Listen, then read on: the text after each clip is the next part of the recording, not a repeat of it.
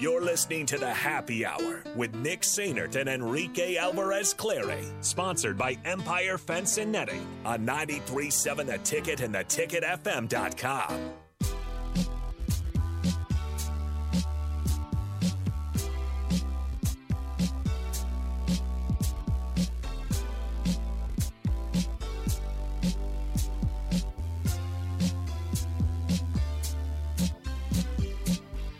Welcome back. Final segment of the Happy Hour right here on 93.7 The Ticket, theticketfm.com. I'm going solo right now, unless Stricky is on the stream. If he wants to join the crossover, he certainly can. But right now, I'm rolling solo. Nick had to go to class because, again, he's still in school because he's a little baby. But I am hanging out here, and give me 1 second while I close this up, and let's unmute this, and let's add Stricky to the stream. Stricky, what's good? What up, my guy? Rico Suave. How are you, my friend? I'm doing wonderful today. Doing great. It's a beautiful day here in Dallas, Texas.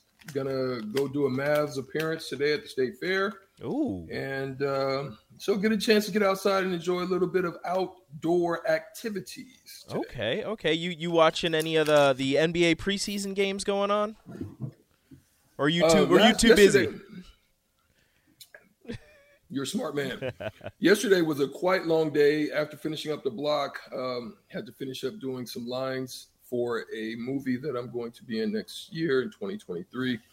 I'll be acting as a CEO of a company. Name is Jim. Go figure that. And so yeah, I was reshooting scenes yesterday, so I did not get a chance to watch NBA basketball yesterday. That is fine. Did hear some stuff going on though with the Draymond Green and I'm sure you're going to get into that with Bach, but I want to get like a little snippet of your take on that. So there's a whole bunch of rumors flying around about what happened. I'm not exactly sure what happened. I'm going the most believable one is that, you know, they were practicing and Jordan Poole kind of got in Draymond's face, Draymond got in Jordan Poole's face, and he may have referenced him being a triple single, as many people have made fun of Draymond for being able to put up single digits in just about every category on the basketball court, and then Draymond took offense to that and started swinging. That's, out of all the stories I've seen, that's the most believable one, unless they just got a little too physical in practice and took offense to somebody, you know, shoving somebody a little too hard. Yeah, I mean, as we talk, we'll get a little bit into it on the block as well, but just on something to note when you're looking at that situation. Yes, things get heated in practice. Things go on like that. I remember when I was playing with the Mavs.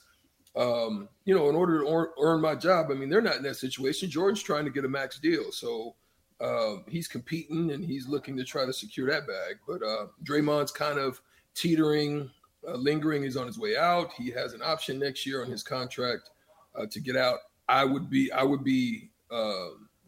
one that would be dumbfounded if he decides to opt out of that contract, because he would not see that money. No, there's no way he opts out of that contract. He's opting in 100%.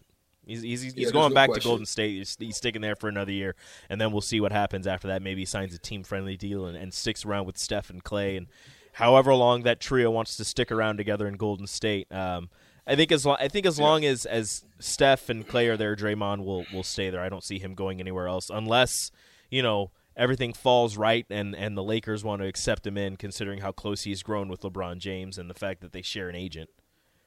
Yeah.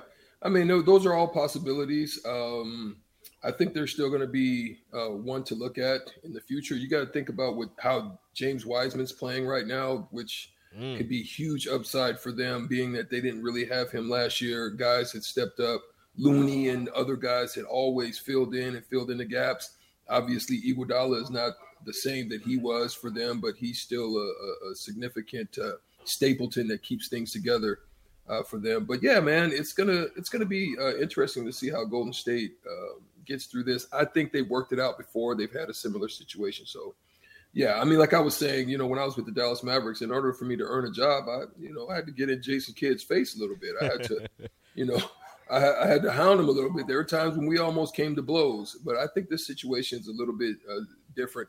if you go back and look, and I'll mention it again, but if you go back and look at some of the offseason stuff, some of the stuff that Jordan Poole, very slick with his tongue, was talking with, Banchero in the Seattle Summer League. Yeah, that's a lot of who he is, and he runs his mouth and he talks a little bit, and so Draymond's basically giving him a little bit of that smoke. Yeah, he's a big talker, and he backed it up a little bit. He was working towards getting the bag in the first couple rounds of the playoffs, and then kind of disappeared in the Western Conference Finals and the NBA Finals. But enough with Golden State. I want to ask you about a guy who's going to be drafted more than likely 99.99% number one overall in next year's draft, Victor Wembanyama.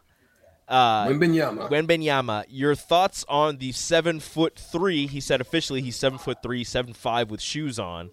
Power forward, center with guard skills, could shoot the three, everything. His agent says he's not shutting it down before the draft. He's going through. Well, I think he's playing in the G League this season, so he's going through all that this year, getting ready for the draft. What are your thoughts on Victor? Victor is he's actually a unicorn. He is the exact definition of a unicorn. Yes, he reminds a lot of people of the Kevin Garnett type because he's got those type of skills. Then he's got a little bit of dog in him, kind of like KG, you know what I mean? But then he's got fundamental skills, very much like Tim Duncan. So he's got a full set of skills. He defends, he protects. I would venture to say, I don't know yet. It's still a little bit early, but he reminds me of big fella now in Washington. What's his name? He was in New York. Porzingis. Yeah, Kristaps. He kind of reminds me of Kristaps. You know what I mean? Kristaps was that unicorn with the handles and the being able to defend there. He struggled with being physical with people. He wasn't much for getting in the paint and mixing it up with the big boys. Victor doesn't seem like he has a problem with that. Granted, he's only 18. He's coming over from France. He's going to play in the G League. He showed out the other night. It was very impressive. Him and Scoot Henderson, who's probably going to be the number 2 overall pick. It's going to be really interesting to see how many teams tank for Victor or refuse victory for Victor, whatever they decide to name it this year. But that's going to be it for the happy hour. Thank you so much for joining me, Strick. I look forward to listening to you and Bach on the block up next right here on 93.7 The Ticket, theticketfm.com. Adios.